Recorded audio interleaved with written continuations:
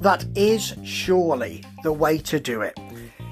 The first proper rounds of the New Japan Cup US tournament, quarterfinals, really. No, semi-finals. They are semi-finals, 4 matches. But you know, each one slightly different in intention and delivered beautifully. This is NJPW Strong, and some of these matches were just delicious sounding. First of all, Clark Connors versus Lio Rush. Now, you know, Clark Connors can go with the best of them, but he has a real kind of strong basis to him. Lio Rush is fast and fiery and flashy. And that was the way it went. It was a good, hard match, and it really developed. It started off in a cagey way. Rush offered his hand to Clark Connors, who wouldn't shake that hand because he was all business there. There was an early pounce from Connors showing his power, and he launched Rush across the ring right into the camera lens. That was very nice. Then hit a chop, huge tackle in the corner. Rush came back with an Asai moonsault to the outside, a 2 count, and then straight into a crossbody from the top. And that was a feature of this match. They were putting together moves beautifully. There was very little wasted movement here. Now, Rush caught Connors coming in for a spear with a kick, but then Connors just came back with a spear. He actually hit it for a long 2, straight into a Boston Crab attempt. Rush rolled with it and knocked him out to the apron. Beautifully fluid. It just really worked so well. Then Rush tried a Rana, and Clark Connors, who was out on the apron, turned it into a Boston Crab over the top rope. It was beautiful to see. He only had a count of 5, but it certainly was worth doing. Of course, Rush hit his low slingshot cutter, and eventually that was enough to get the 1, 2, 3. But what a great match to start.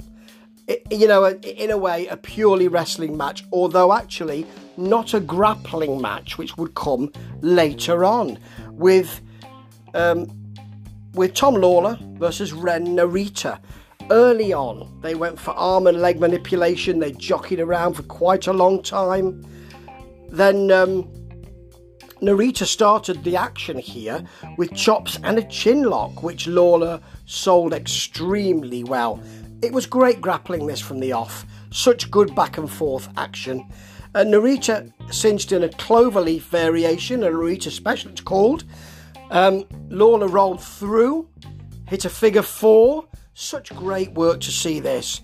Ren Narita slapped him, Lawler shouting, "Come on, more, I want more." Then cinched that in deeper just to say, yeah, show you who's on top here. Narita reversed that. So painful for him to do that because Lawler turned him back and Narita had to get to the ropes. It was just really nicely done.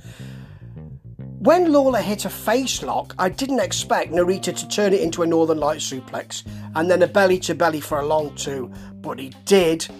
Lawler then went to work on the arm with 2 brutal arm drags, and Narita then reversed to a sleeper.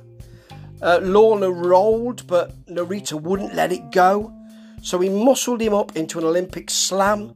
Then he put his own on. Lawler put his own rear naked choke on, and then put him semi out, went for the PK, and then put it back on, and Narita went out. As Alex Kozlov on commentary said, this is a treat. It certainly was. It was one of the matches of the year for me so far. Such pure wrestling work. You could see where the counters were coming from. You could see where the opponent was thinking, I can reverse that reversal and get something out of that. They were thinking outside the usual swathe of wrestling moves. It was beautiful to see. Lawler, of course, advances, but Ren Narita was really advanced with this as well. He showed, as someone from the La Dojo, it showed just how good he's going to be and how good he is now as well. So straight on to Hikuleo versus Fred Rosser, and there was previous here because Rosser beat Hikuleo recently by grabbing, as Hikuleo said, my beautiful hair. So this was brutal right from the beginning. Hikuleo attacked Rosser early. Rosser wheeled away, rubbing his mouth, holding his mouth. Then he was just thrown over the barrier, and he had other things to worry about. And actually, he was launched over it, really. The bell came after about 2 minutes of this. Hikuleo immediately hit a running power slam for a 2 count. He hit chops to get out of this. While they were in the ropes, Rosser grabbed his hair again. And of course, in a way, turnabout is fair play here because Hikuleo hit Rosser early, even before the ropes. Rosser then pulled down the knee pad and hit just the bone to the head for a long 2. He then started to hit Hikuleo with his fist, but hurt his fist doing it. And Hikuleo hit the power slam for the pin. Doesn't sound like a lot happened here. And no, it didn't. It was all intensity, all intention, all bad intention, and pretty brutal. A different kind of match, you see. This is the way to do it. And finally, Dirty Daddy Chris Dickinson versus Brody King. So you've got 2 big guys here now. And how is this going to work? Well, it worked absolutely beautifully because they wrestled as well as smacked each other. We had a lot of that. But you know, early on, Dickinson rolled through to a single leg crab and then to a figure 4, a dragon screw, then back to the figure 4 again.